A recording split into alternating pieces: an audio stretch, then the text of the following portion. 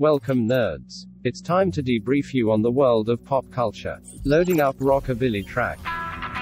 Now building new Jedi Academy. Preparing updates on movies, TV, wrestling and more. ANS 5.0 activates in 3, 2, 1. Welcome to the Amazing Nerd Show. Hey, this is Christian. Hey, this is Damon. And this is the Amazing Nerd Show.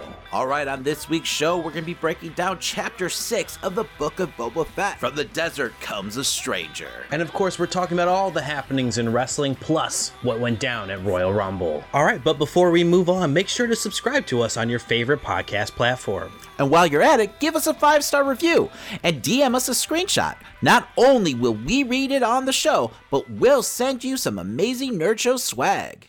Let's get into the news. Every week, we collect the biggest headlines and rumors of nerdom. We're not mild-mannered reporters, we're mere podcasters with opinions.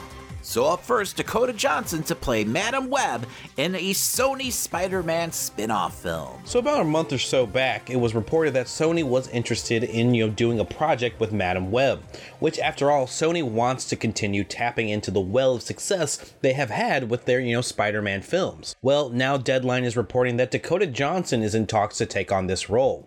Johnson, best known for her roles like 50 Shades of Grey and Suspiria, could possibly be the Spider-Verse's first live-action female character, though Deadline in their report brought up an interesting point that this could just be merely a side character and not the main star of whatever female-led Spider-Man film Sony is attempting to make. Because quite frankly, it seems like it would make more sense for a character like Spider-Woman or even Spider-Gwen to be more of your first female Spidey, but, I digress. Yeah, I mean, Madam Web is definitely a bizarre choice of a character to get their own solo film, if that is indeed what this is. She's not an action-based character. I mean, she's an old lady who's like a clairvoyant and a pretty powerful psychic in this weird cybernetic web chair that's basically life support for her. She has in the past played mentor to different Spider-Women. There's Maddie and then Julia Carpenter. Julia is actually the second Spider-Woman, and she inherits Web's powers when she dies. So she becomes the second Madam Web. So maybe she's playing that version of the character. But I feel like, this is probably actually a Spider-Woman project, if anything. Because like you said, why wouldn't you choose to make a film about the more popular and interesting character? Unless, unless somehow Marvel actually has the rights to the Jessica Drew character. Because technically Jessica Drew was more of an Avengers character than a Spider-Man character.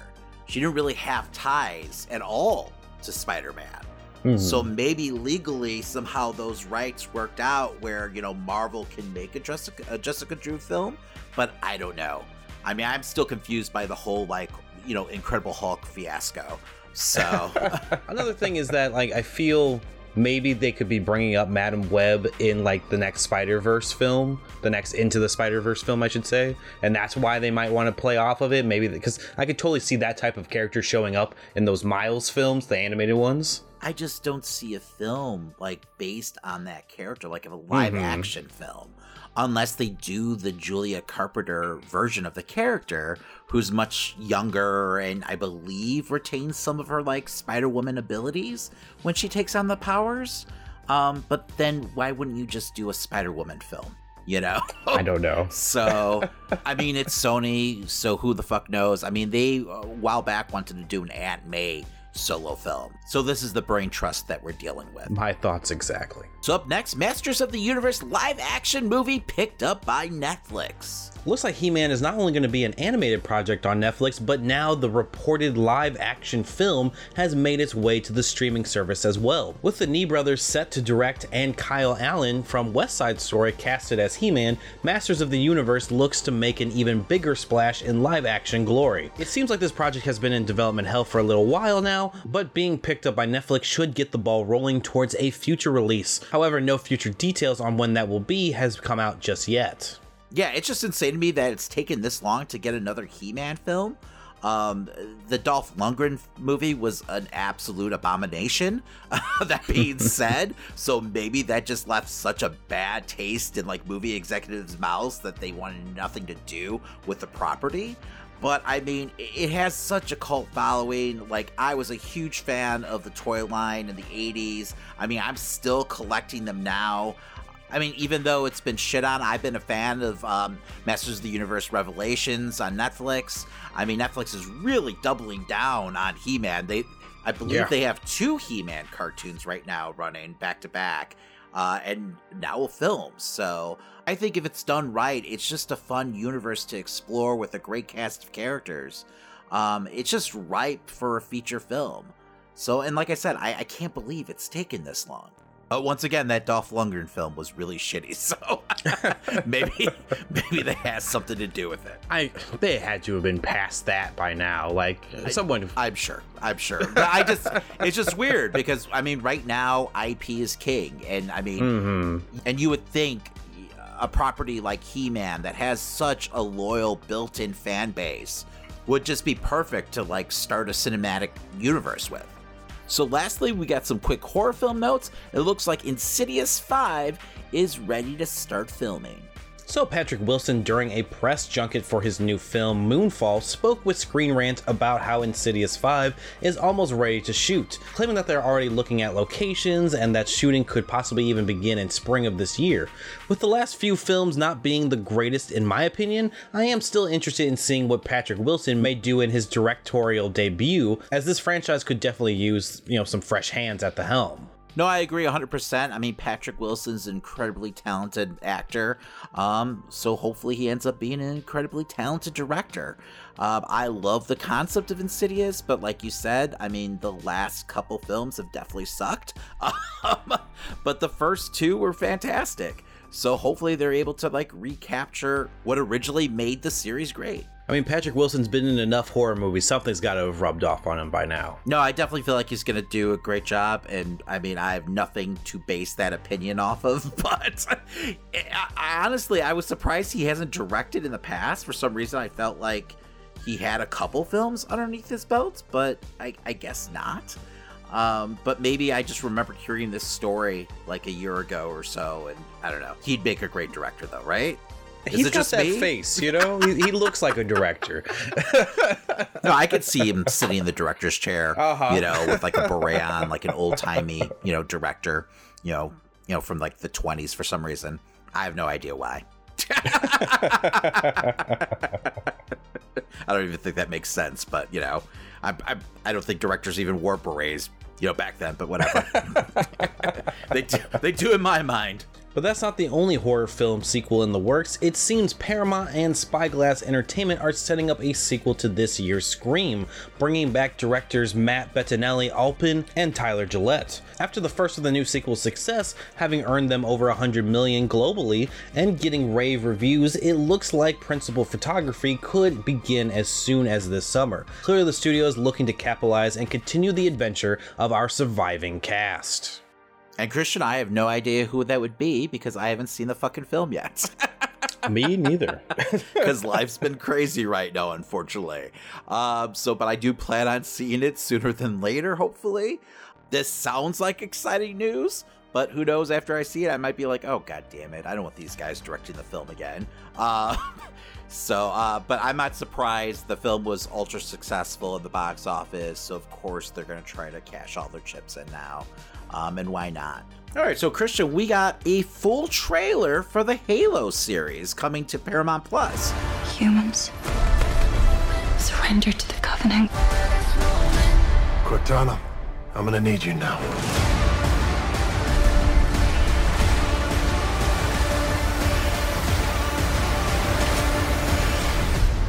Find the Halo. Win the war. What were your thoughts, man? Because you know me, I don't know shit about Halo, so I really can't give you an opinion either way. It looked pretty cool. Holy shit, did Paramount throw some money at this project. I was originally impressed by the, UNSC elements they showed off in the first trailer, but getting to see Master Chief go up against Covenants and just how good all the aliens in this show seem to look overall, has me extremely excited for what this show could possibly be. In this trailer, we're introduced to more than, our favorite alien enemies, but to what seems like stand-ins for Master Chief's original team of Spartan 2s known as Blue Team, this time comprised around characters of Riz 028, Vanek 134, and Kai 125, with armor that's kind of resembling Master Chief's and kind of what we expect from, Halo Infinite and that kind of ground, but it's definitely customized to each character. Plus, it was pretty cool to see, game-accurate weapons being wielded by each of these Spartans. Another prominent feature of this, trailer was the planet that they were on, which could possibly be a deep cut from the books, as Master Chief in this trailer is, discovering some Forerunner artifacts that could potentially lead to them discovering the Halo ring. Now, in the books, this was an artifact from a planet called Sigma Octanus 4, which led to an actual massive battle. So perhaps this story is where the show is kind of going, but it's also just cool to see them using, deep cut material from the books that haven't really been explored fully in the games. To be honest, the only thing that fell out of place other than, someone else voicing Master Chief is how Cortana looks in this series, Master Chief's AI counterpart. They seem to go for a more human look this time around rather than giving it kind of like a CGI computer effect. And I'm guessing that might be, some budget restrictions or something there, because it just looks like, an actor in front of either a green screen or just an actor that's there being, faded out a little bit. And it kind of felt cheap in comparison to everything else around that character. Though then again, when you look at, the Covenant, they look spot on and, absolutely great effects are being used there to bring these aliens to life. So I can imagine that maybe perhaps Cortana's design was just brought down, but I definitely would prefer a CG version of this character. I don't know, Christian.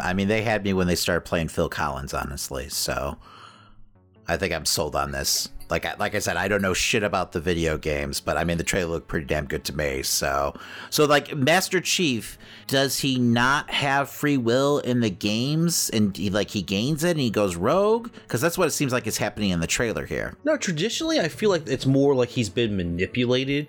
He's been trained his entire life. He's indoctrinated as a child. But I don't think he ever loses his free will. I think he's just so brainwashed at that point. Okay. Because there's that moment in the trailer where he touches something and then he talks about how he feels different now. And then we see he's obviously acting different and now they don't trust him anymore. So that's what led me to believe that was happening. But who knows? It's a trailer, so it could definitely be misleading. Would it bother you if they didn't stay true to the video game storyline, though? If they did add something like that? Well, since they came out ahead of time and said, hey, we're not doing the traditional Halo storyline, okay, I think I'm allowing a little bit more forgiveness there. I'm allowing them to do whatever they want.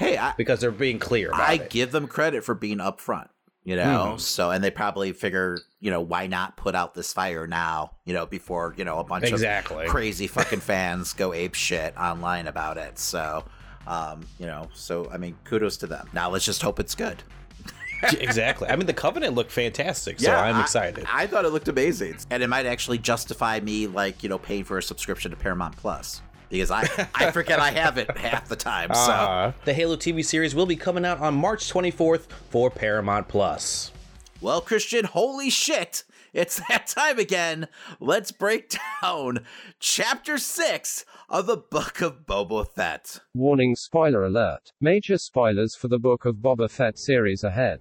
You have been warned. Boba Fett is a cold-blooded killer who worked with the Empire. You tell your spice runners Tatooine's closed for business. This planet's seen enough violence. So to start, I guess I was wrong in saying last week we were only bringing you one episode of The Mandalorian, because here comes a pivotal episode of Book of Boba setting up Season 3 of The Mandalorian, featuring very little Boba at all. Shut up, Christian. This was literally, I think, one of the best hours of Star Wars I've seen my entire life. David Filoni gave us an all-you-can-eat buffet of Star Wars goodness. And honestly, I think I'm still buzzing from it. I've watched it twice so far, and probably when I'm done, recording this episode, I'm going to watch it again. So I'll take it, man. No complaints from me this week. I mean, yeah, as a fan, I did love every moment of this episode. I'm just saying we're not getting a lot of Boba in this book of Boba. I guess, but I'll deal with it. I mean, ask me about it after the season finale. So, and like I feel like what they're kind of establishing here is that all these stories, at least in the Mandoverse, if you will, now are going to all kind of intertwine. Because I could see like some of Boba's story kind of leaking over to like season 3 of Mandalorian even. So I wouldn't be surprised if we get like a full episode of like, Boba Fett and what he's doing, in the Mandalorian. So, but only time will tell. Well, this week's chapter starts off with the Mos Pelgo region of Tatooine, where the returning Cobb Vanth from Mando Season 2 interrupts a spice trade between the Pikes. While giving them the opportunity to leave Mos Pelgo, the 4 Pikes attempt to shoot it out with Vanth. And well, it really doesn't go in their favor, as only one Pike seems to survive, as he was the one that hesitated during the gunfight. Man, I mean, a lot of this episode feels like a straight Western, which I loved. It was fantastic seeing Cobb again. I loved Timothy Oliphant. He's just so great in the role. Honestly, I didn't even think about that. Of course, Cobb would have a lot to say about what the Pike Syndicate is trying to do, in the region. So of course it makes perfect sense, to bring him into the story. He definitely looks less goofy without the Boba armor on him. That's true. Giving this quote-unquote, smart one a new deal, Vanth tells him that he can either leave the spice there and live or die. But the Pike does warn him that the amount of spice is worth more than his village. Nonetheless, Cobb sends him on his way, and instead of keeping the valuable resource, he dumps it into the sands of Tatooine. Say no to drugs, kids. Has it been established that the spice is in, like, the death sticks that they talk about in the prequels? I feel like they said something during Solo, right? Like they had to have. Because they've really like never shown anyone like using spice or anything like that, right? Because that's what it is, right? It's pretty much like a drug, like a space drug. It's a drug, plus it's a fuel. They're completely ripping off Dune. So next, we get Din Djarin making his way to his little green friend Grogu on an undisclosed planet or moon. Tracing a signal in his new N1 fighter, he finds R2-D2 and follows him to hopefully Skywalker. However, R2 takes Din Djarin to the site of a structure being worked on by these ant-like droids. R2, after communicating with one of them, promptly shuts down, not taking Mando any further to his dismay, which only leaves Din Djarin the option to rest on a bench put together by these new droids. So I absolutely popped when they gave us R2-D2 just like front and center right away when he landed on the planet. And I should have known like this was just an omen of more like massive cameos to come. Meanwhile, somewhere else in this area, we find Grogu meditating with his new master, Luke Skywalker, though this baby seems a little distracted by the potential food hopping around him. And then David Filoni was like, oh, by the way, here's Luke Skywalker and fucking Grogu. Like, I thought maybe we'd get, like, a brief scene after, like, last week's episode, or even, like, a tease, like, of, Luke and Grogu. Because we talked about it last week that we thought this storyline, with the Mandalorian visiting Grogu would probably play out in Season 3 of The Mandalorian. But no, this was, like, the most young Luke we've gotten since Return of the Jedi, and it was fucking glorious. Once again, I felt like an 8-year-old, watching this, just like in the season 2 finale of The Mandalorian, just straight chills. And I mean, the guy who they hired from YouTube to do the deep fake technology this time out did a pretty amazing job. I was definitely not ready for any of this. Yeah, this whole episode made me look like a fool from last week, just talking about how there's no way it's going to happen. They're not going to show any of this. But yeah, I agree. Everything we got this episode has been amazing. And the CGI work that they did for this face, unbelievable. There's only like a couple moments where it feels wonky. Everything else just looks like him. Like he's just there. They just brought the time machine in. It's pretty crazy what they can do nowadays. Especially when they take their time and do it right.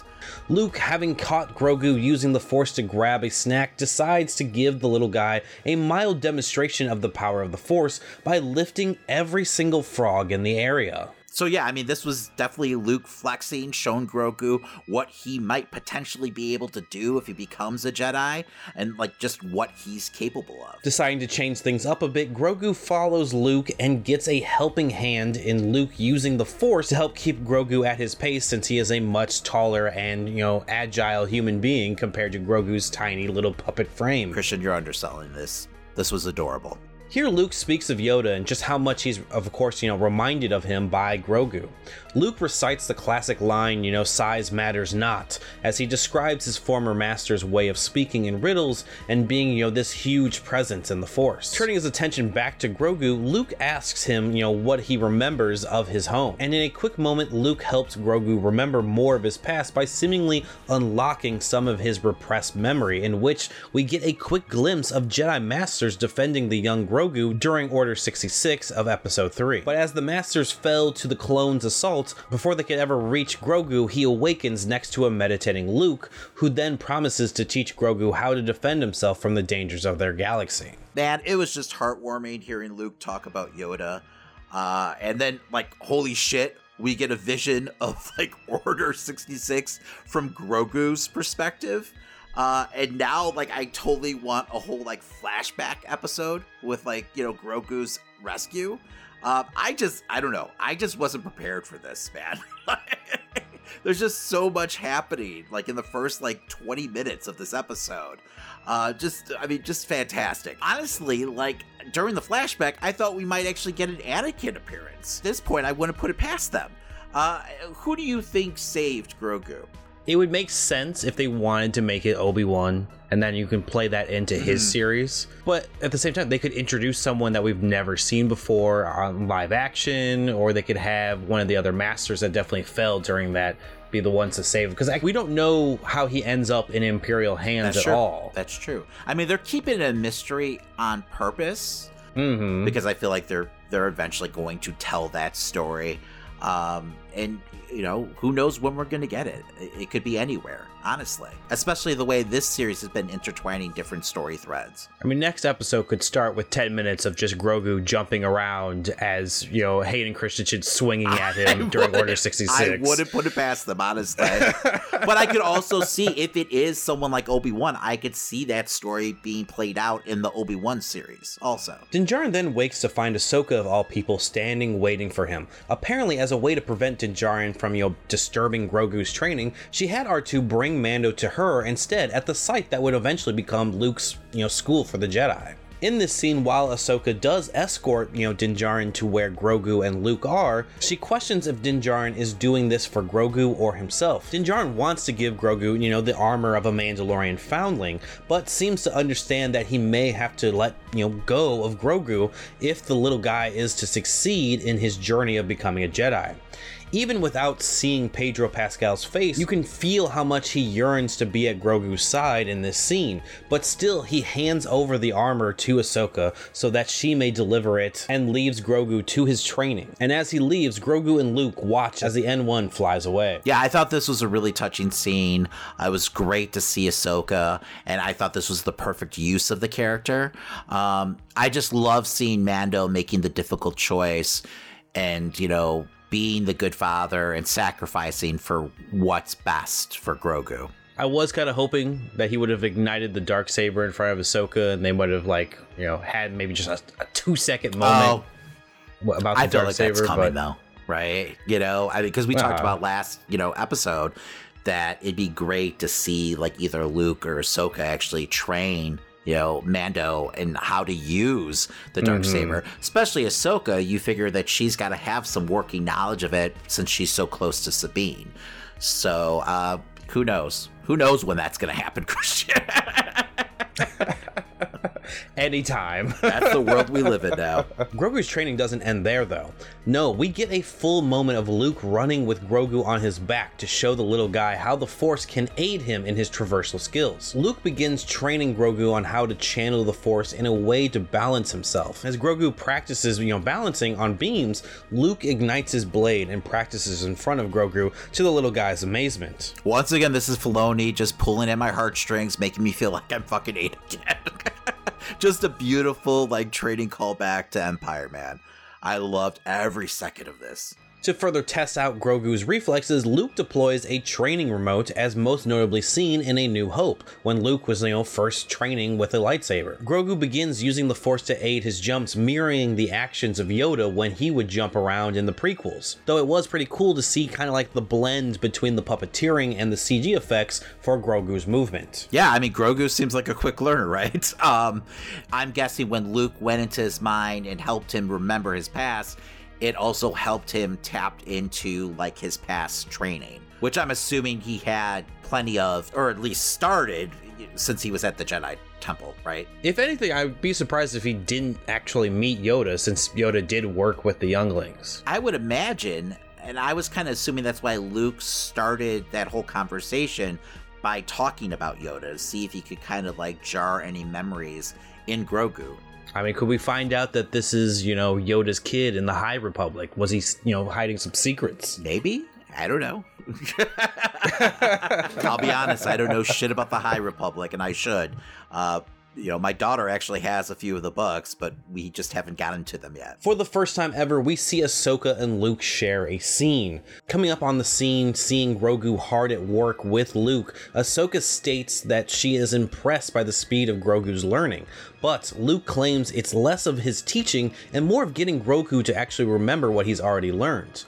Ahsoka and Luke discuss the bond Mando and Grogu share, and she passes on the armor to Luke. Luke, not only looking concerned by Mando's gift, kind of states that he's concerned if Grogu's heart is in it, and questions Ahsoka on what he should do moving forward. Ahsoka, though, simply states he should trust his instincts before she herself actually leaves. I love seeing the relationship between Ahsoka and Luke, and I'm hoping that we get more of this, with her kind of playing the mentor role, for him. She could really also help him get some unanswered questions about, dear old dad. And at the same time, also help him continue his progression as a Jedi, especially since she's way more experienced than him at this point and, has actually gone through proper training. At the same time, she has such an interesting perspective. Not only was she trained by Anakin, but she went through all that shit with the Jedi Order. So it's just interesting to see what her perspective of what he's been taught from Obi-Wan and stuff like that, and what little knowledge he has, and how she'll possibly change his ideas. No, that's a really good point. And we can get more into that later on in this episode, actually. We finally return to what was once Jabba's palace as Mando makes his approach to land in the hangar. Upon entering, Mando finds Fennec explaining the details of the situation they are all currently in. Boba listens on as Fennec goes over their new strengths, thanks to Din Djarin and Chrysanthemum being a part of their team along with the mods, though she is quick to note that they are still in need of foot soldiers if they are to win this upcoming war. Din Djarin, though, states he may have some friends that can help. Hey, look, it's Boba! It's nice of him to make a cameo in his own series. Like I said, though, I'm good with it. It works in a way where it kind of is like it's a different chapter. Not every chapter has to have Boba, if I look at it that way. In a book, not every chapter has the main character in it. Mm-hmm. So I'm okay with it as long as it pays off in the long run. And I'm guessing this is not going to be like one season and you're done. His story is not going to be done, in this season. If we don't get another season of this show, I'm guessing his story is going to probably play out throughout all the other, Star Wars series that's happening around, The Mandalorian. For about 2 seconds, I was actually worried here that Mando was about to hire some Jawas as foot soldiers, but instead he simply flies over their sandcrawler and lands in Mos Pelgo. Well, God damn it, Christian, now I want to see Mando with an army of Jawas. Waging war against the Pikes. Oh my god, as soon as I saw he flew over them, I was like, oh my god, is he gonna park right next to them and ask the Jawas for help? It would make crafty sense little bastards. Last episode. I mean, man, don't fucking underestimate a Jawa. They get shit done. I mean, if the Ewoks can take down the Empire, I mean, don't don't think the Jawas can't take down the Pikes. You know what? I do feel like the Jawas are more dangerous than the Ewoks, so I give you that. You're obviously not paying attention to Yoda's teachings, man. Size matters not. That's right. We meet up with Cobb Vanth's newest deputy, who is clearly in over his head as he tries to enforce some parking laws on Mando. Vanth, stepping in before anything goes down, heads to the bar with Din Djarin. Here, Din Djarin makes his pitch for having, the people of Freetown, as they're calling it, work with Boba Fett in helping, fight this war with the Pikes. But even the bartender overhearing this conversation is against Mando trying to recruit them. However, Vanth still claims that he will talk it over with his people. I mean, like I said in the beginning of this episode, I don't know why I didn't expect to see, Cobb come into play in this series. I mean, it just makes perfect sense if you think about his story and him trying to protect his people in Tatooine. Of course, he's going to have a problem with the Pikes, showing up and trying to take over, the entire planet. But you're not alone. I didn't think anything about Vanth in this series at all. As Mando leaves, Vanth has the bartender get the word out that he wants to meet with everyone capable of fighting, claiming while it may seem like they have no stake in this, they may have to join up after all due to some info he wants to share with them. Vanth then looks out into the distance to see a black figure approaching with an aura strong enough to worry about, as Vanth immediately starts sending people inside as this figure draws closer. The new deputy even comes out to see what's going on, but Vanth tells him not to worry. This new figure in a black cloak and hat keeps his face mostly concealed as he speaks for the Pikes, claiming whatever Boba's paying them, the Pikes can double it. The boisterous deputy speaks for Vanth, claiming he's not for sale, but Vanth probes the identity of the mysterious fellow further, only for the face to reveal that it is none other than the original Clone Wars character, Cad Bane. Christian, when I saw the silhouette across the desert, I lost my fucking shit. I mean, we speculated earlier on in the season that we might see Cad show up, but goddamn, I was not ready for this, especially with all they gave us this episode to just throw in the first live action appearance of Cad Bane. I don't know, man. If I didn't know any better, you would think this was going to be the last Star Wars anything ever. They're just dropping their full load here. I'm okay, we're out, top that. But once again, this is straight fucking cowboy shit. Cad looks fucking menacing as all hell. I remember when the character was first introduced, I thought he was a little too on the nose with the whole Western motif and the hat and everything. But over the years, I've really learned to love the character. He's just such a badass. The fact that he's got some tube in his throat to prevent Jedis from choking him. I mean, that's all you really need to know about the character. I just can't imagine the amount of people that dropped the show because they thought the first 2 episodes were too slow, and how it is right now with how many things that are coming out. I'm sure.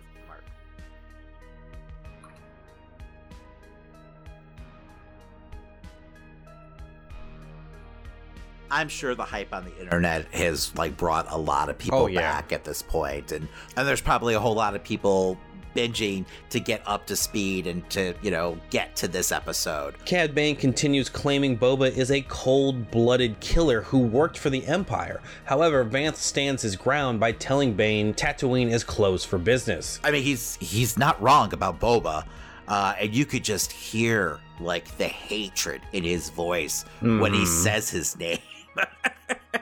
So I can't wait to see the first confrontation between these two, during this series. Oh, I still think we're going to get a live action remake of whatever they tried to animate back in the day. I don't know though, because they already show that Cad has the plate in his head and Boba already has the dent in his helmet. Well, no, I think it'll be a flashback. I feel like they will do a actual recreation of it. I mean, I wouldn't be mad at that.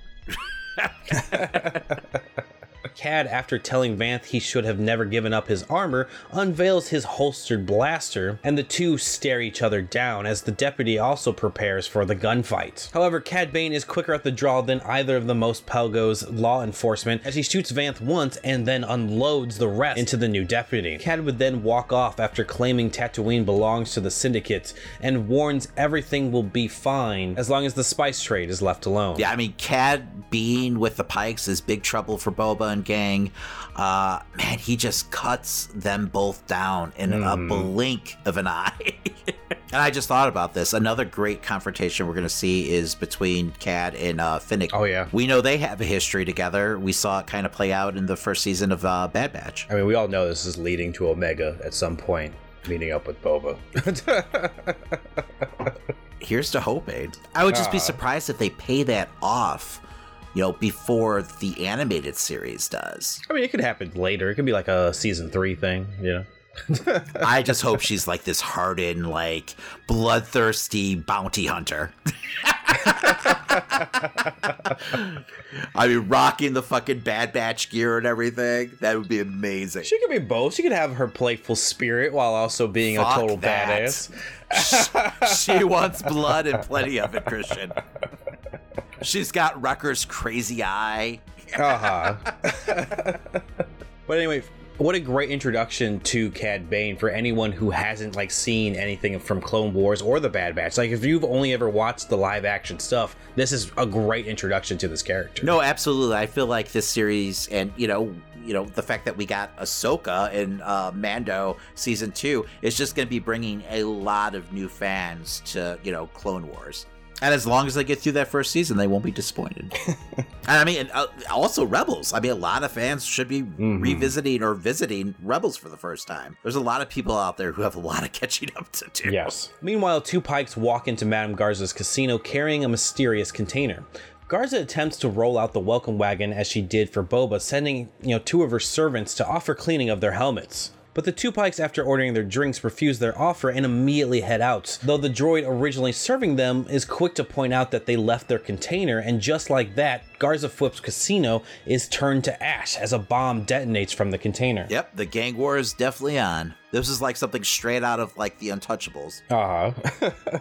All the while, at the finished site of Luke's first school, Grogu is shown the armor Mando brought for him. But instead of just giving it to him, Luke has Grogu make a choice, as he next unveils the lightsaber of Yoda, claiming Grogu must choose between the armor and returning to the Mandalorian, or choosing the lightsaber and continuing his training. However, he would be giving up his life with Mando in the process. And as this episode comes to a close, we see Grogu struggling to make this decision. I just can't believe they just threw back to Luke and Grogu again. Oh, by the way, here's what these guys are up to right now. Now with this scene, I wanted to go back to what you were saying about Ahsoka giving Luke guidance with her unique perspective, on the Jedi teachings. Because I was so surprised to see Luke trying to hold so true to the whole Jedi way of forsaking attachment. Because you would think that Luke, out of everyone, would see that as their biggest weakness. Because I think what helps Luke prevail against the Empire is actually his bond that he has with his friends. Anakin's attachment to Luke is what helps him turn on Palpatine, and help, bring down the Empire. Oh, that's a great point. I was a little disappointed to hear Luke regurgitate and preach the same bullshit that the Jedi Council was, all those years, which eventually pushed away Anakin and Ahsoka, because I thought he would have evolved the Jedi way past that nonsense. But with that being said, I'm happy he's at least giving Grogu a choice, because I absolutely don't see Mace Windu giving a Padawan a choice in any matter. No, he'd probably, call you a motherfucker and tell you to leave. But But there was points where I was like, this is borderline getting to like join the Jedi, Grogu. We have cookies, with the way he was just running around and trying to show off lightsabers and like do all the cool tricks in front of him. I was like, you motherfucker, so, you're trying to seduce him with the light side of the Force. So do you think that's why Luke did that little like lightsaber demonstration while Grogu was balancing on the log? Absolutely. What a dick. Exactly. And then at the end, he's like, here, you can have a lightsaber of your own if you join the Jedi. I was like, it's the same color as mine and everything. Exactly. So do you think we're going to actually get Grogu's decision next episode? Or do they wait for season 3 of The Mandalorian? Well, Damon, last week I said this wouldn't happen at all. Yes. I'm going to regurgitate what I said by saying this. They can't possibly show that decision until Mando season 3, but God knows they will just do it anyway. Honestly, Christian, I could see Grogu choosing Mando next episode, and then Luke showing up on Tatooine, bringing Grogu back, and then getting involved in the whole mob war. So after this episode, I wouldn't put anything past them. I agree, unfortunately. Like, he's going to show up full Beskar armor and, like, deflect a bullet right at one of the pikes, and that's how they win the battle. Like, no, I wouldn't put it past them. I mean, like I said before this episode, I would never dare dream, like, we would get anything that grand, you know, with the season finale of, you know, Book of Boba Fett. But after seeing what they gave us here, I think anything's possible. I mean, that's a huge can of worms to open, though. Because you're talking about heightening your fans' expectations to, like, almost an impossible level. But, I mean, that's kind of what they've been doing with the last 2 episodes. I mean, that's what happened at the end of Mando Season 2, and that's what it looks like it's going to happen here, you know? Well, they really have their work cut out for them with the finale, because they've got a lot to live up to after this episode. But we'll see if they can pull it off. Do you think Boba's war with the Pikes gets resolved in the finale? Or do you think it's going to continue on or do you think it's going to continue on to another season of Book of Boba, or perhaps in like season 3 of The Mandalorian? I could see them doing probably a lot more of what we got with this episode, with the Pikes doing bombs in random places, and then we get to maybe a finale in this episode, in the next episode, where they win a battle, but it's definitely not the end of this war. Where we find out someone else is backing the Pikes, and maybe like Crimson Dawn or someone shows up. I think that's probably the more likely scenario, especially with how much they strayed away from their main character. Because that makes me feel like this is definitely not like one and done. Like if they want to fully, like, you know, resolve his storyline. Because if they want to fully resolve his storyline in just one season, they wouldn't have had so little of him in the last 2 episodes. Now, I did want to bring this up. Originally, when we heard about this series, and they talked about the episode count, and this was just all rumors, but we heard that it was going to be like 4 episodes long. So you think maybe they decided to just like squeeze in a bunch of like Mando stuff, like after they were shooting like Mandalorian season 3, and they're like, well, this doesn't really fit the narrative we're going with right here. You know, maybe it's better to like stretch out Book of Boba Fett, you know, throw in like a bonus episode of The Mandalorian, you know, almost as like a prologue for that series, and just like stretch out Book of Boba like to like, you know, 7 episodes, because he's not even in chapter 5, and we see him once in chapter 6, and he doesn't even have a line. So, I mean, it just feels like they might have like decided to stretch out Book of Boba Fett, and at the same time do a lot of legwork for Mandalorian season 3. I'll be really interested to hear like the behind the scene thought process with laying out this season. Exactly, because what you're saying makes a whole lot of sense, because nothing about these past 2 episodes have even felt remotely like the first 4. You know, I think the only part that like I was like, oh, we're getting back to the mobster stuff as soon as I saw the Pikes, you know, again in this episode, and I was like, this felt very different compared to what we just experienced with all, I mean, the grandness of the Force and everything with Grogu and stuff like that. It just felt like a very different pace almost. I mean, you're right. They could have just like taken parts of the finale and bookend, the whole, training montage that we got between Luke and Grogu, knowing that no one would complain about it. Exactly. Because trust me, I'm not complaining. I thought it was fantastic. I think it's one of the best hours of Star Wars we've ever gotten. Especially when you think about like how it really serves so many different parts of, their fandom. I mean, Clone War kids, prequel kids, original trilogy kids like myself. And honestly, I mean, we're just speculating. Who the fuck knows? Maybe this is how it was all originally planned. But I swear to God, when it was originally announced, we heard that, it was 4 episodes long. Because you remember when it came out that it was 7 episodes, I was like, holy shit. We were surprised. We were taken aback. We were like, oh, we're only getting 4 episods. Because I was disappointed when I heard of the original count. I was like, oh, we're only going to get 4. Yeah. But I guess they'll try and make it. It even... To a degree, it makes sense because there's a lot in those first 4 episodes that feel a little bit like, okay, we had extra footage that we could have used to draw this out more, especially if they needed to, add like a couple scenes here and there to make these 2 that they threw in work for the finale and stuff like that. No, I agree.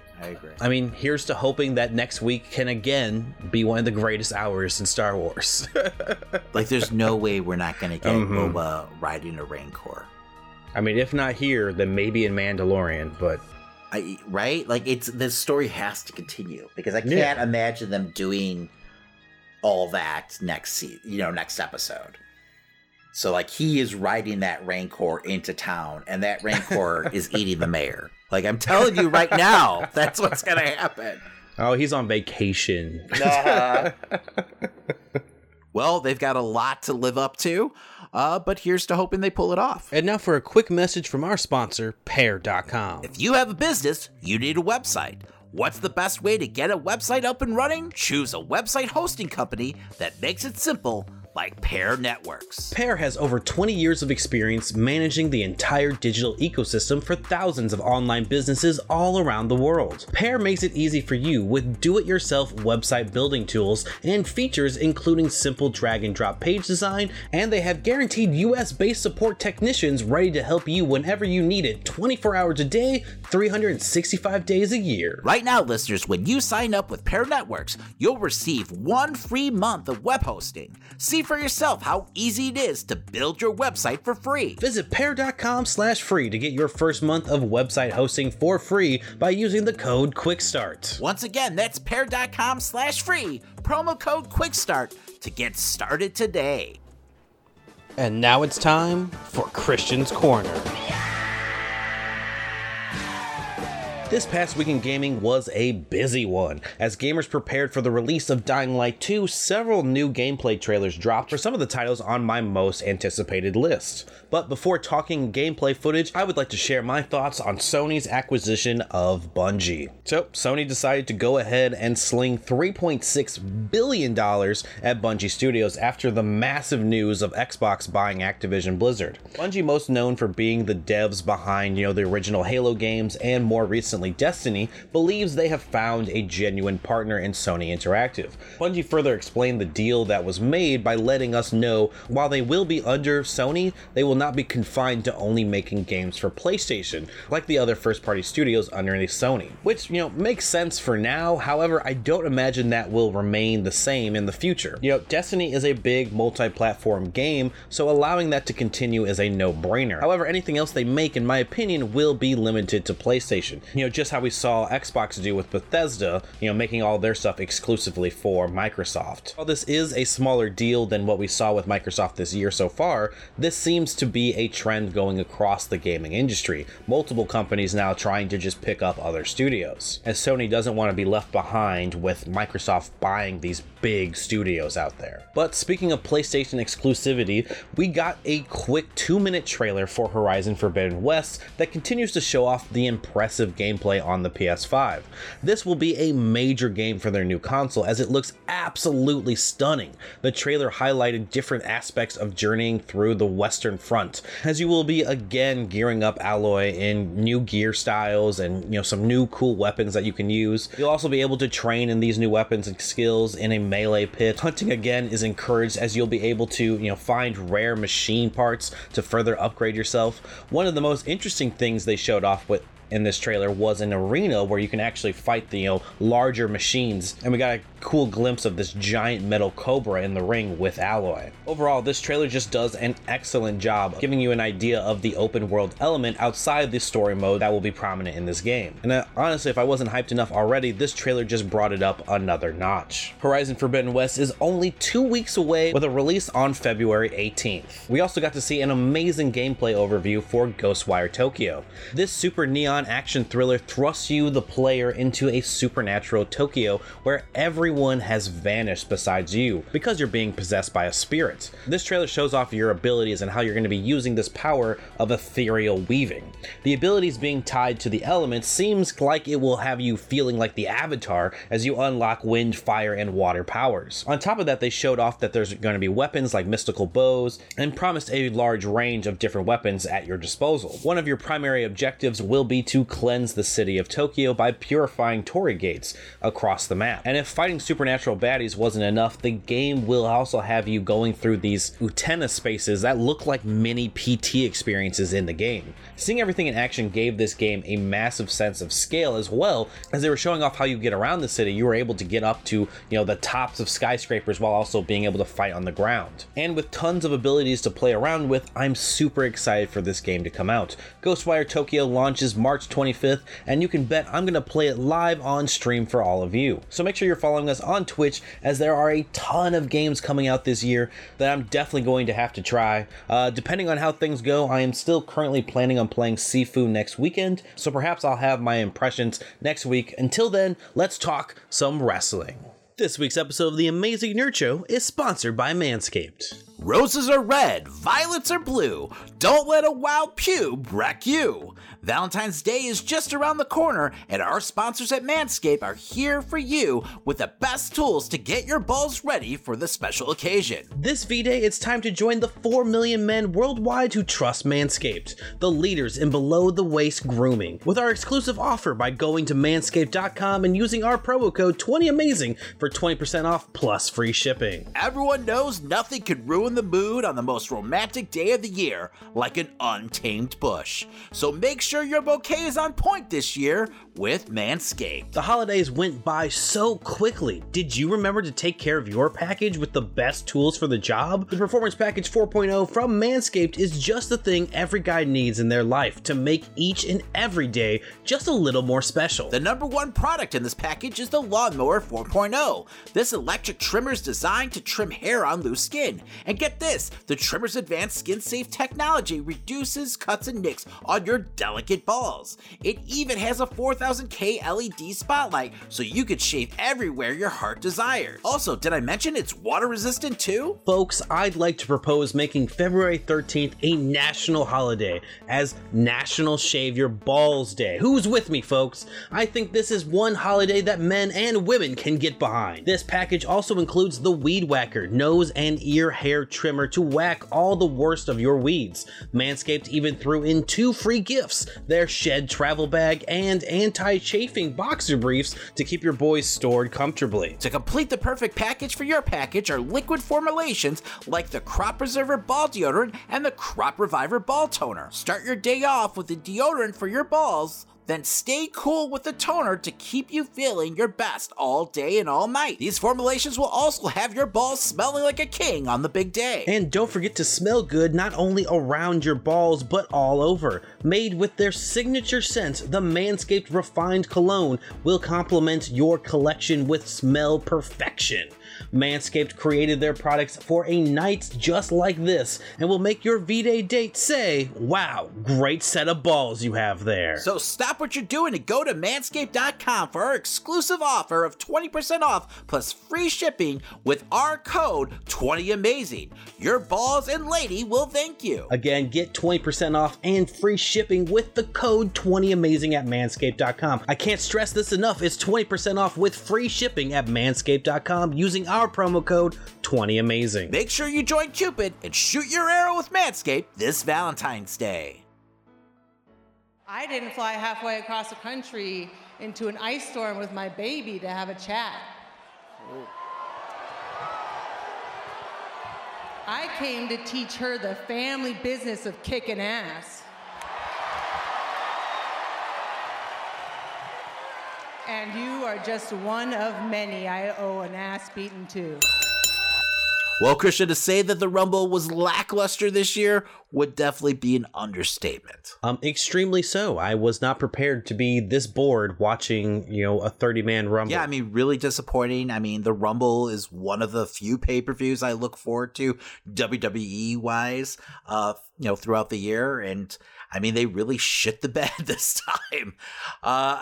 We're not going to do a full review because, honestly, there's not, tons to talk about. But we're just going to briefly go through the card. So I don't know about you, but for me, the match of the night, even with the shitty finish, was probably Roman versus Seth. It's the first time Seth's character, has clicked with me. I enjoyed the mind games he was playing, him coming down to the Shield music and, him wearing the Shield outfit and everything. I just thought the finish, though, was weak 50-50, bullshit booking. I understand, they want to keep Roman strong, but they don't want Seth to lose. Whatever. If you fucking pass out, when you're in a chokehold and you happen to touch a rope while doing so, you still lost in my book. That definitely was the first match and best match of the entire show. But I didn't have, too much of an issue with them because I expect that from almost these WWE matches at this point, them constantly trying to make everyone look strong. But there was no way Roman was going to lose. There was just no, and I'm fine with Roman winning, but just let him win clean then. You don't need this bullshit fucking ending, especially since this was the first real opponent I feel like Roman has had in a while. They actually did a decent job building up this match over the last couple weeks with Seth. We found out that Seth is still underneath Roman's skin from the original betrayal of the Shield, breaking up that group. So I thought it was actually decent storytelling. But the finish, I don't know, kind of tarnished that for me at least. Moving on to the Women's Rumble match. I think it was the best out of the two Rumbles. That's not saying much. It was entertaining for the most part. It just wasn't a great match, though. Lots of fun surprises, but very little continuity and storytelling in the ring for the current talent, especially. Ronda came back and got a good reception, but I don't think they did a really great job of protecting her enough. She hasn't wrestled in almost 2 years, so I'm not sure why they had her in the ring for so long. I don't blame her for being rusty, and Jesus Christ, she just had a kid 4 months ago. But if there's ever a time not to overexpose her, it'd be in this match. She obviously went on to win the thing, which we predicted. Apparently she's going to be facing Charlotte, not Becky at WrestleMania. I guess this is to please the Fox executives. They want her on the show. She's going to be sticking around for the entire year, so she's going to end up facing Charlotte this year and then facing off against Becky next year. I don't know. Story-wise, it doesn't really make any sense. Becky is the one who pinned her for the title at WrestleMania, so you would think that she would have a chip on her shoulder and want to get revenge against Becky. So for her to choose Charlotte, really just doesn't add up. Is she going to beat Charlotte and then we see Becky lose her title and then maybe Becky moves back to Fox so that they can have that feud happen there instead? Honestly, Christian, who the fuck knows?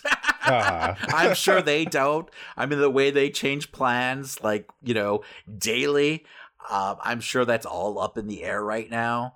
I mean, the fact that they're even committing to some kind of storyline a year out says a lot for them, and it feels like quite an undertaking for them, honestly, at this point.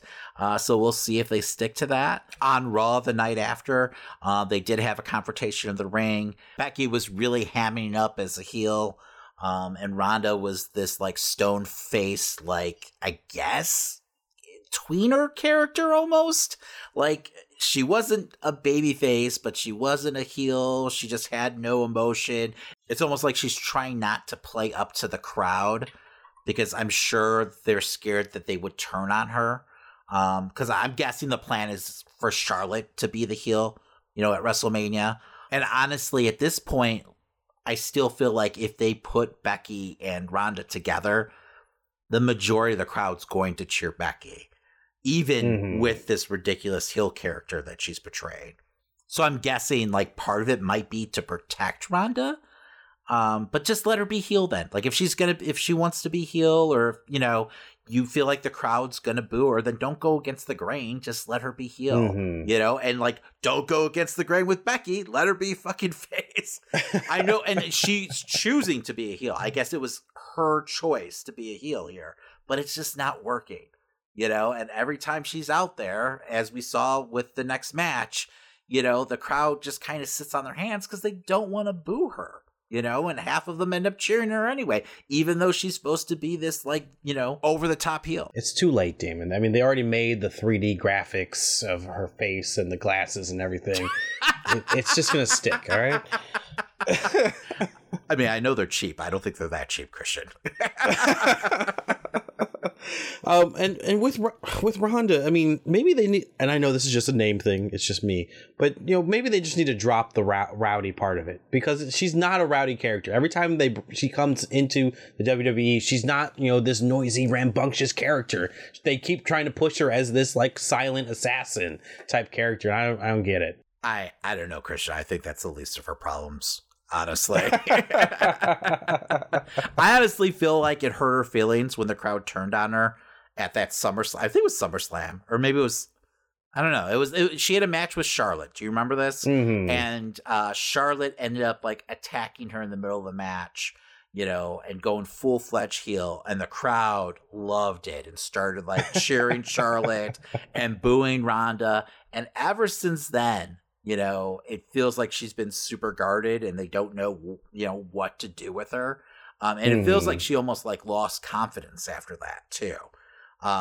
Because you remember that's when she started doing all those weird like interviews and everything, kind of talking down about wrestling and, wrestling fans. And part of that's, part of the show. I don't feel like she's been the same inside of the ring since then and outside of the ring. Like, her promos, just everything just lacks confidence about her.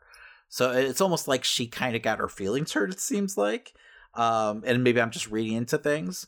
But, like, I'm wondering if that's why we're having this persona now with Ronda, with her coming out and not playing up to the fans. Even though, they want to cheer her and they're excited to see her. Like, she's almost robotic. Like, she's trying too hard almost to portray this character. And it's not coming off very natural to me. I mean, usually I would say it's, Vince saying, hey, you got to act like this because, like, one of those, like, Finn Balor smile situations. But I could see her being a little bit more guarded, especially after her first run. Back to the Royal Rumble match itself. I just, while this was the better of the two, I don't know, man. All these, like, old superstars that are in, not really having much of a spot or any type of impact. Most of the wrestlers in the match didn't feel like they had like a big impactful moment when they came in. Rousey herself, when she showed up, she, struggles to fight with the Bella Twins in the corner. And that's the beginning of her like moment in this match. And I was like, I'm so used to those just huge, like, this wrestler gets in, clears maybe half the ring. And then, that's when they stop the character and stuff like that. The Rumble matches, especially the women's Rumble match, in years past have always been a lot more mapped out than they were this year. This felt like a classic, 1980s just battle royal. like where they're just everyone's in there going through the motions, everyone's doing the typical like hang from the ropes thing, whereas typically with a Rumble match you have these designed moments for like most of your stars to really shine and stand out, or they pay off different storylines or continue different storylines throughout the Rumble. And like this year, we didn't really get that in either one of the matches. Now, I feel like the women's match just did a better job overall, but I think that's because they had more surprises and we'll talk about it later on, but the men's match hardly had any surprises. But yes, overall, both matches were pretty poorly booked. I mean, you think about it, like, even in this match, like, Sasha starts off at number 1, and you're expecting her to kind of last a long time and have some big moments, and then she's just kind of thrown out, like, unceremoniously, where it didn't feel like it meant anything. Like, no one got the shine off of it. It wasn't a huge moment. It just kind of happened. Like, it was like, okay, well, that felt like, strange, like that should have been a bigger deal, and it just wasn't. And I felt like the announcers even like undersold certain things. But I think it just, once again, from what we've heard, is like throughout the day, like the matches kept on changing. So if you have that lack of like continuity, like at a certain point, like you're going to lose those story threads that, matter and make your matches entertaining. Because if you have a situation like that, at a certain point, things just start getting more and more watered down. And who can keep track of what, and you've got so many moving parts in a Rumble match as is. If you keep on changing the plan, I mean, it's just going to cause chaos. So up next, we had Becky versus Doudrop. This match was what it was. No one thought Doudrop had a chance to win, so it was really hard to get invested in this match. In a moment of poetic justice, the WrestleMania sign actually caught fire, which might be an omen for things to come.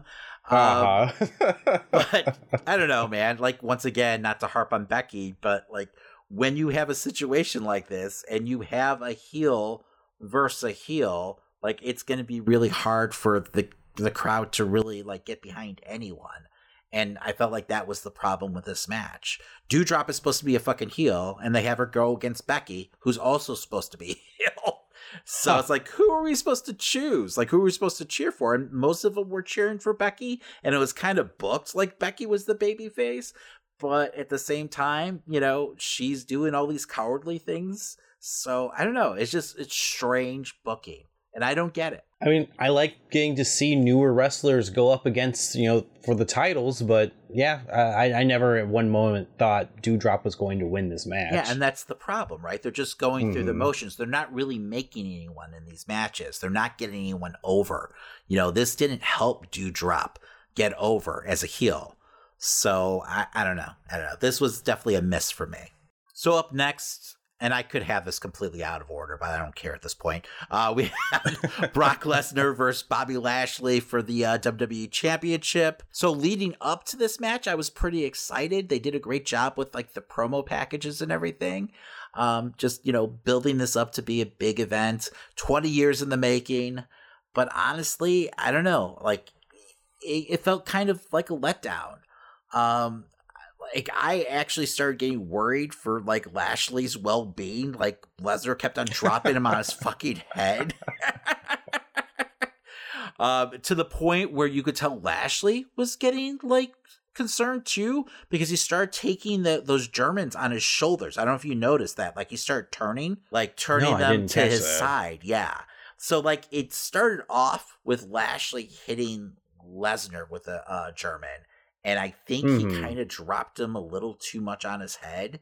And I don't know, Lesnar smiled and it was kind of like, oh no, it's on now. And then all of a sudden Lesnar started dropping Lashley on his fucking head. Like, and he did it like once or twice. And then after that, like, Lashley was just not having any of that. And it was like twisting whenever he was about to hit the mat. And I was like, oh my God, he's going to fucking destroy his shoulders. But apparently he's okay. We got the Heyman turn that we predicted last week. We saw Roman interfere and cost Lesnar the match. The crowd popped big for Heyman, like handing the title over to Roman. I mean, it shows that, the audience is actually invested in this storyline. And it's the one storyline that they've been consistent with, and they've done a pretty good job of building. I would have liked to see Lashley and like the WWE Championship not be such an afterthought, though. Just like a stepping stone on the way to like WrestleMania and the main event, but it is what it is. Cause that's definitely where Lesnar is headed, to the main events of WrestleMania. I mean, I would have liked at least to have Lashley put the final move in of the match, at least. Like, I was hoping that he'd get up and then, like, maybe even if he had went for that pinfall attempt right then, Brock Lesnar would have had like a really weak kick out, and then he could have, done the final statement there and got the finisher and won. But I don't know. I just wasn't into Roman like getting pretty much taking all the credit up for the match, Exactly. Like, have like Lashley pick up Lesnar, put him in the hurt lock, and since he's already unconscious, the ref calls for the bell. You could have done something, because at least you have that one visual of Lashley like defeating Lesnar. And at least it looks like it was on his own, so he could play it up in his highlight packages and, the night afterwards. But that brings us to the men's rumble, which was an absolute bore. It suffered from a lack of storytelling and, big moments that are a staple of, any rumble match. No one furthered their storylines in any fashion during this match. And really, we didn't have any surprises besides fucking Bad Bunny, who did a fine job. But then there's sweaty ass Shane O'Mac, who comes out and, tries to fucking steal the spotlight from everyone. I don't know, once again, this really just magnified for me, the lack of star power on the roster. And that's not the wrestlers' fault. That's just the way they've been booked. WWE just doesn't know how to make superstars anymore. I mean, we talked about this last week. No one in this match felt like a believable contender to win the thing. They did nothing story-wise to get you invested in anyone's journey, in the Rumble. And, in years past, you'd have at least a handful of guys where, it was a big deal for them to qualify the Rumble, and you thought that they had a chance, and they would cut a couple promos about how much it would mean to them to, actually main event WrestleMania. We got none of that this year. None of it. And like I said before, apparently, plans changed a lot throughout the day when it came to, how the match was booked. So that might have led to a lot of wrestlers just kind of going through the motions, and probably a lot of confusion, I'm sure. Apparently, Shane McMahon was one of the producers on the match, and he caused a lot of drama backstage when he wasn't getting what he wanted, which I can't even imagine what that was. Because not only, did he make the final four in the match, right? But, he outstriked, a former UFC star, Matt Riddle. He eliminated Kevin fucking Owens. And, the only person who could end up getting, Shane McMahon out was Brock fucking Lesnar. What else did this guy want? He wanted to jump off the burning Probably, WrestleMania side, right? obviously. I mean, that thing's catching fire. I gotta jump off. He's 52 years old. He throws the worst fucking punches in the business. All those things are fucking stiff as all hell. Because you could tell, he doesn't know how to throw a wrestling punch, a working punch. So he's just punching people left and right, tagging motherfuckers in the ring. And just, sweating profusely. To the point of it being concerning, is this guy gonna fucking drop dead at any moment? Within, just a couple minutes, he's pouring buckets of sweat. What's going on? I mean, the crowd popped for him, which I didn't understand at all, because last time we saw him, he definitely had that, go away heat, with all his horrible story. You remember, the last time we saw him, I think he was involved in that storyline with Braun Strowman at WrestleMania. You remember that? Yeah, the big idiot storyline. Oh my God, yeah, which made no sense. That had all those weird, awkward, promos by him that went nowhere. Just, oh God. So they thought they were going to bring this guy back, and he was actually going to have a huge featured match on WrestleMania. But he had so much backstage heat that they actually decided just to let him go. Now, a lot of people are reporting this like he got fired. I don't know if that's actually the case here. Like if he even had like a contract.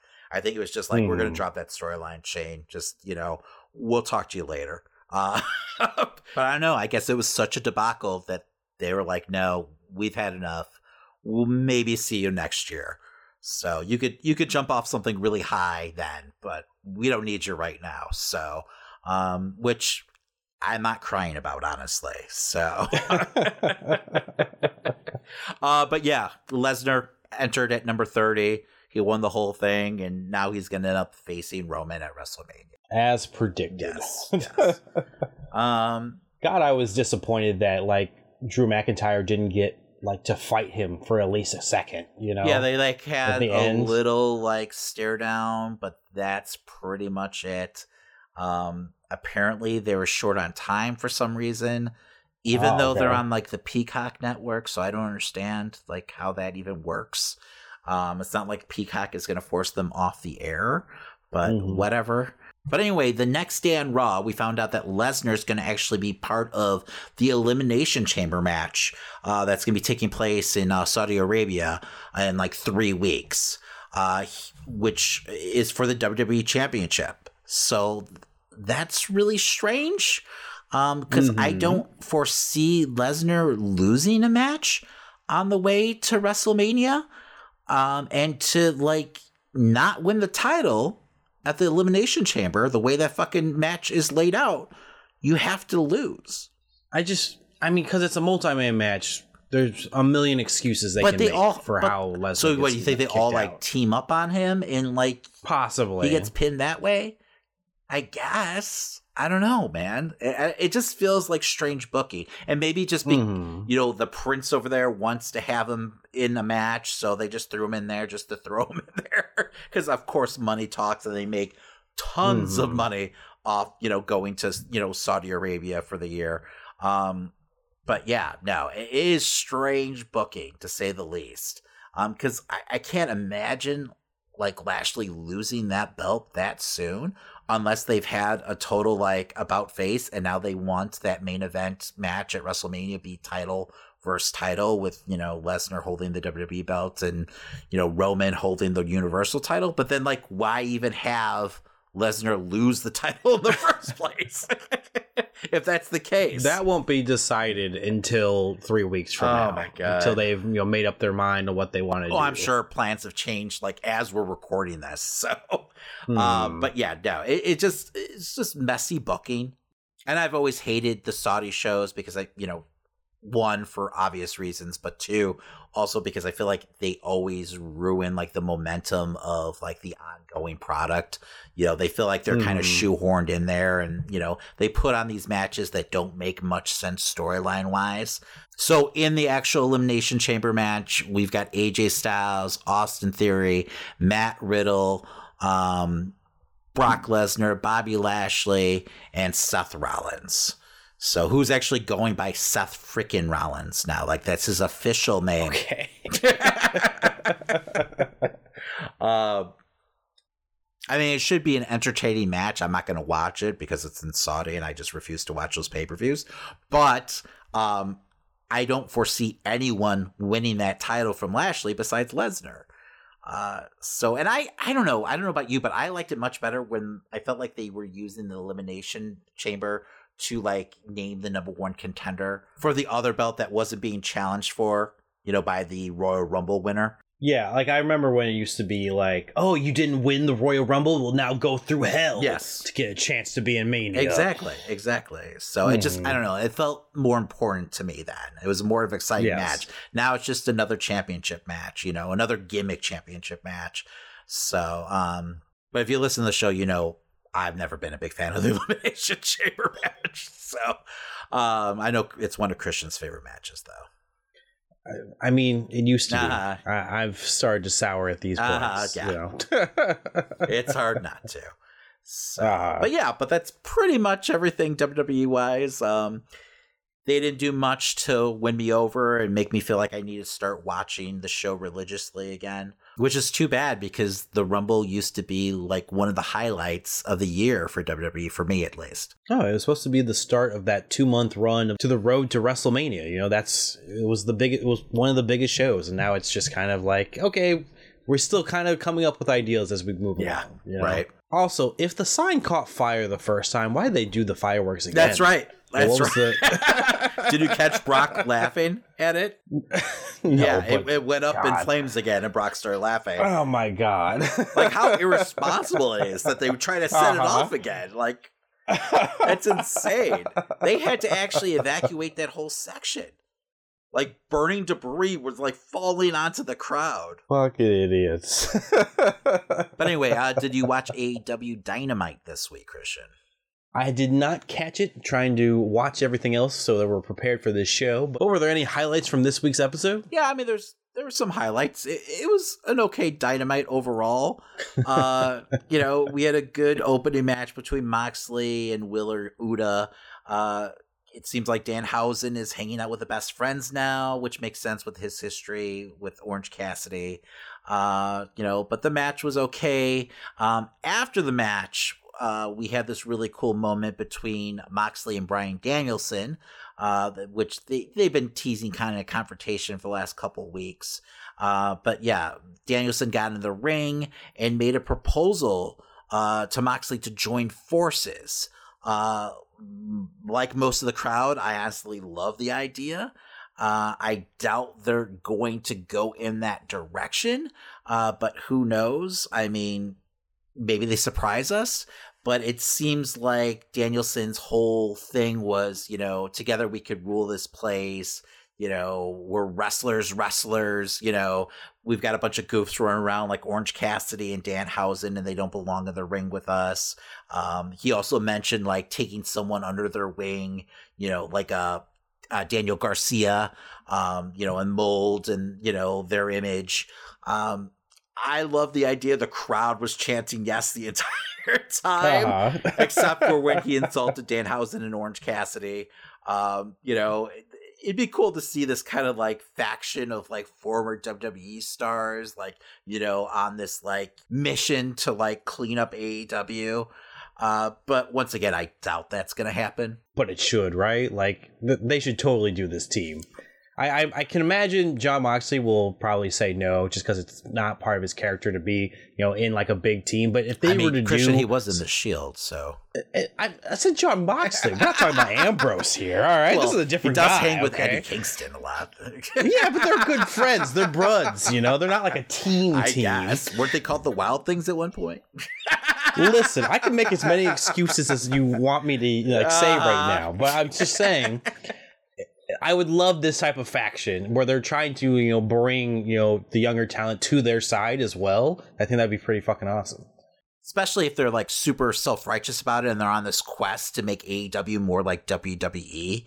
Like, that's the only way I could see them pulling off being heels. Because especially the way the crowd reacted to the whole idea. Like, I was like, these guys are going to get nothing but cheered, together. So... but I don't know. We'll see what happens. The two of them can create heat. We know that they're capable of it. People really like Jon Moxley right now. So I don't know.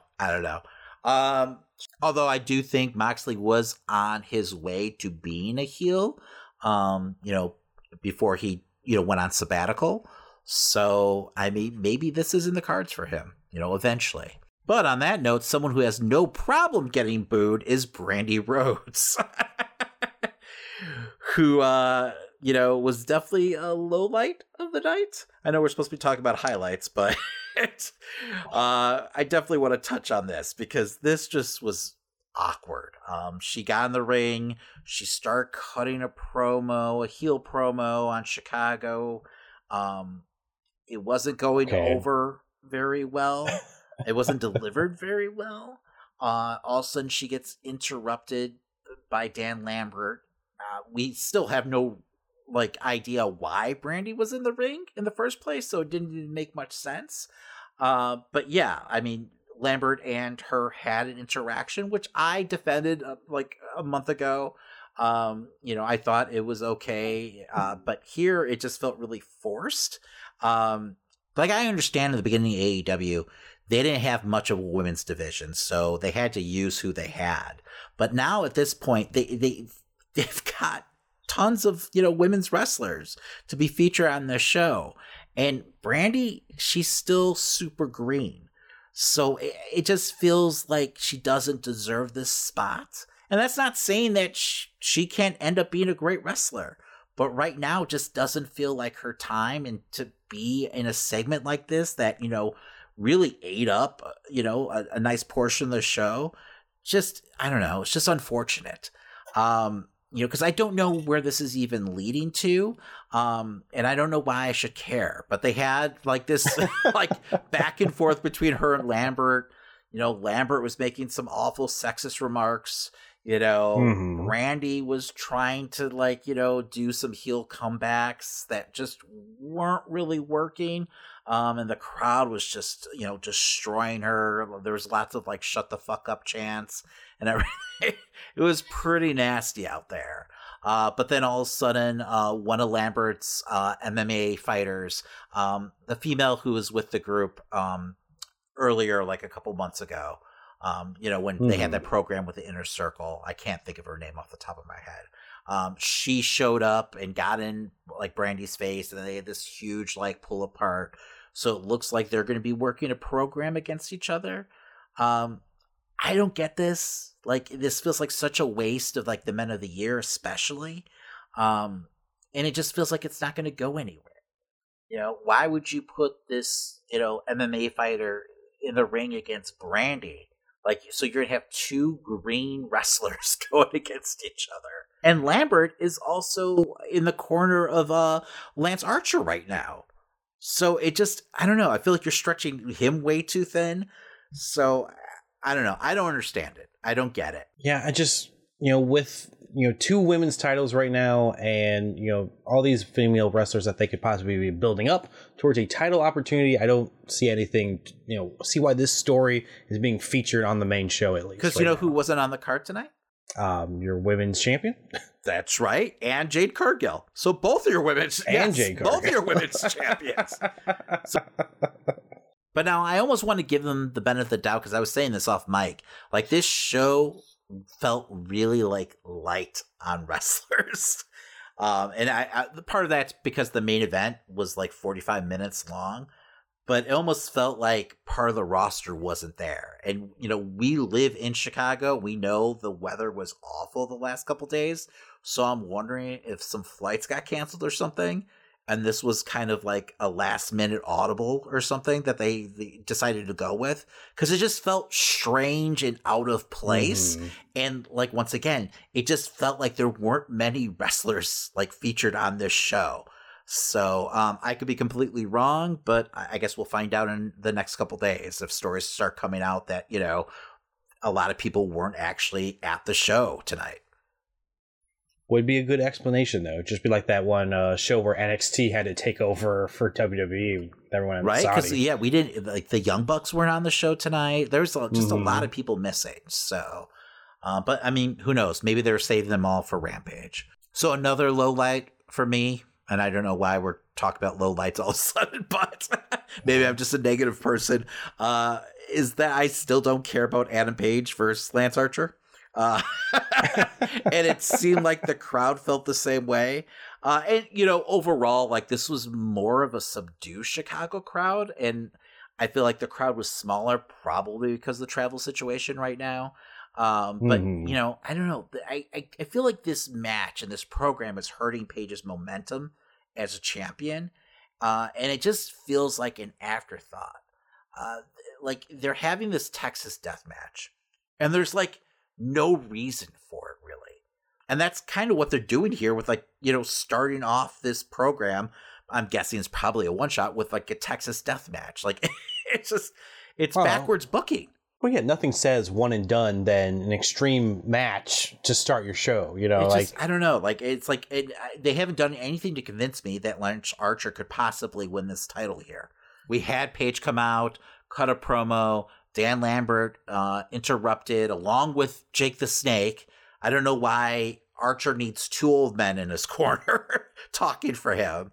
And then, like, while Jake is talking, all of a sudden Lance just charges past both of them and attacks, Paige. And then they get into a big brawl. Lance ends up powerbombing Paige on the steps. And that's, how it ended. It still wasn't enough for me to, like, want to see a Texas death match, though, between these two. I mean, the only reason I watch Lance Archer matches at this point is to hear his theme, so...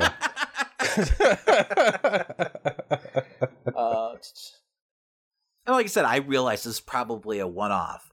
And I'm sure the match itself is going to be fine, but it just feels like such a mid-card feud, and you don't want your champion to have that kind of mid-card perception around him. Mm-hmm. So, but I feel like that's what's happening with a program like this. But anyway, enough of the negative. Let's talk CM Punk versus MJF. I thought they had a really good match. They got plenty of time. I think the match started an hour and 15 minutes into the show, so they had about 45 minutes. I thought the match maybe started off a little too cute in the beginning. A lot of like classic chicken shit heel spots. CM Punk not taking MJF very seriously.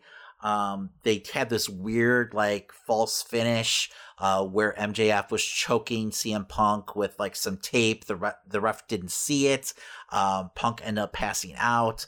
MJF gets his hand raised, and then the tape like falls out from underneath his arm. The ref sees it and restarts the match. I don't think the match really needed that. It did seem to work on the crowd, so maybe I'm wrong though, right? But after that, they definitely picked up the pace. I thought they told a damn good story. I mean, MJF is just this dastardly villain. He did everything he possibly could do to like win this match, and ultimately it ended up paying off. Like I said, Punk might have underestimated him at first, and I think it ended up costing him the match. So if they do end up doing a rematch, I could see that whole storyline kind of playing out. Like, now I'm going to take you seriously. But MJF ended up winning the match with the help of Wardlow. He was on the ground outside of the ring. CM Punk went to go grab him. Wardlow comes out, gets in between him and MJF. It looks like there might be a confrontation between him and Punk, but then Wardlow kind of steps out of the way and lets Punk, grab MJF to throw him back in the ring. This got a huge reaction from the crowd. It seemed like they were implying that Wardlow was, done, taking orders from MJF. But once CM Punk, throws MJF into the ring, he puts on the Dynamite Diamond ring, which we later on find out that Wardlow actually like passed to him behind his back while he was on the ground. And he ends up clobbering CM Punk and picking up the win. The Chicago crowd was shocked. This is a huge victory for MJF. I mean, what a better way to build up MJF as your top heel, in AEW than having him be the first person to defeat, CM Punk in AEW. And then, to have him do it in Chicago on top of that. I could definitely see, MJF being the world champion sooner than later. I think he'll probably be the guy to defeat, Hangman Page, for that title. So, and I definitely see that happening this year. So, I mean, Punk's going to be fine taking the loss. I'm not sure if they're going to continue the feud here. And we know that AEW is not big on rematches, but we'll just have to wait and see, I guess.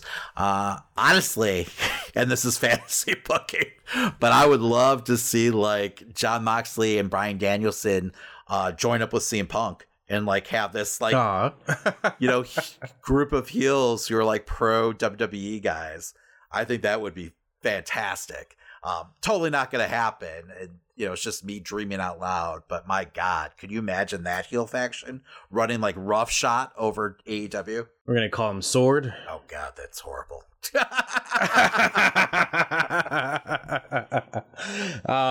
Anyway, I know that they're not big on, rematches, but I could totally see them picking this back up at least in like a month or two if they wanted to do something again, or after the next big pay-per-view event, whatever they want to do with Wardlow going, getting closer to fighting MJF too, because I know that's definitely going to happen before MJF goes for that world title opportunity.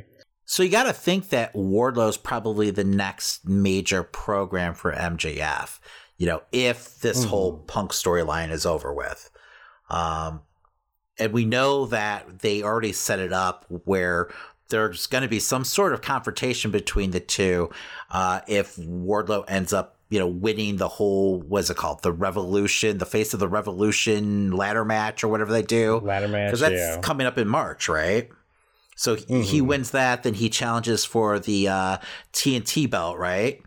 So if he does win that, then he's supposed to hand it over to MJF. So maybe that's what happens. Maybe, he does end up winning that belt from Sammy, which I feel like it's too short of a title run for Sammy. So I kind of hope this doesn't happen, especially since Sammy just got the belt back.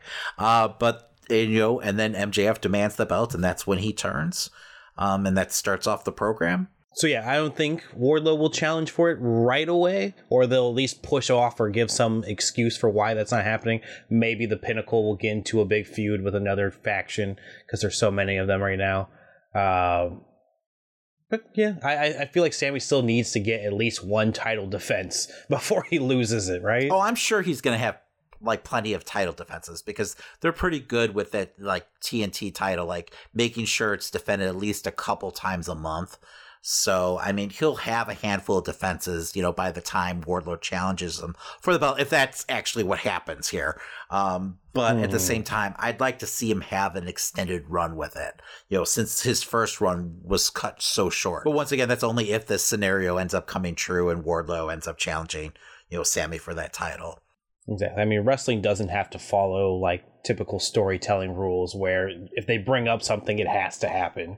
Because that's the main reason I've been following this, is just because I think because they brought up that the fact that it's in his contract that he has to give up his titles, that they'll make that a moment. But it could just very much be, MJF putting way too much pressure on him to win the ladder match. He loses, flips on MJF. That could be the entire story right there. Absolutely. By the way, that's going to do it for now. Join us next week as we talk all the latest happenings in wrestling.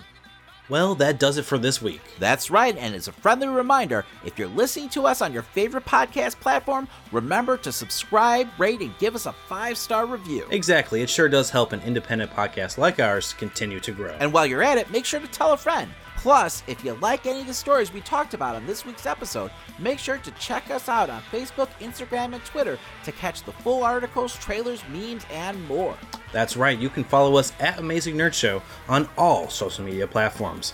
And hey, if you're looking for extra content, make sure to catch our streams every weekend on Twitch, plus YouTube videos Monday through Friday. Want to support the show further? You can head over to tpublic.com and get yourself some amazing Nerd Show merch. We've got t-shirts, hoodies, stickers, and more. And if you post what you bought and tag us on social media, we'll send you some additional nerd swag if you live in the United States. Well, all right, Damon, what are we talking about next week? Well, besides all your latest nerd culture news, we'll also be breaking down the finale of the Book of Boba Fett. Also, it's WrestleMania season, so we'll see if WWE picks up at all. I was like, what? I mean, we're not talking WWE unless Vince ends up firing Stephanie also.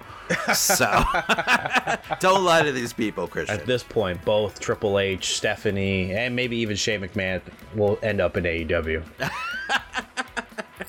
I hope. Anyway, my name's Christian. And my name's David. And that was The Amazing Nerd Show.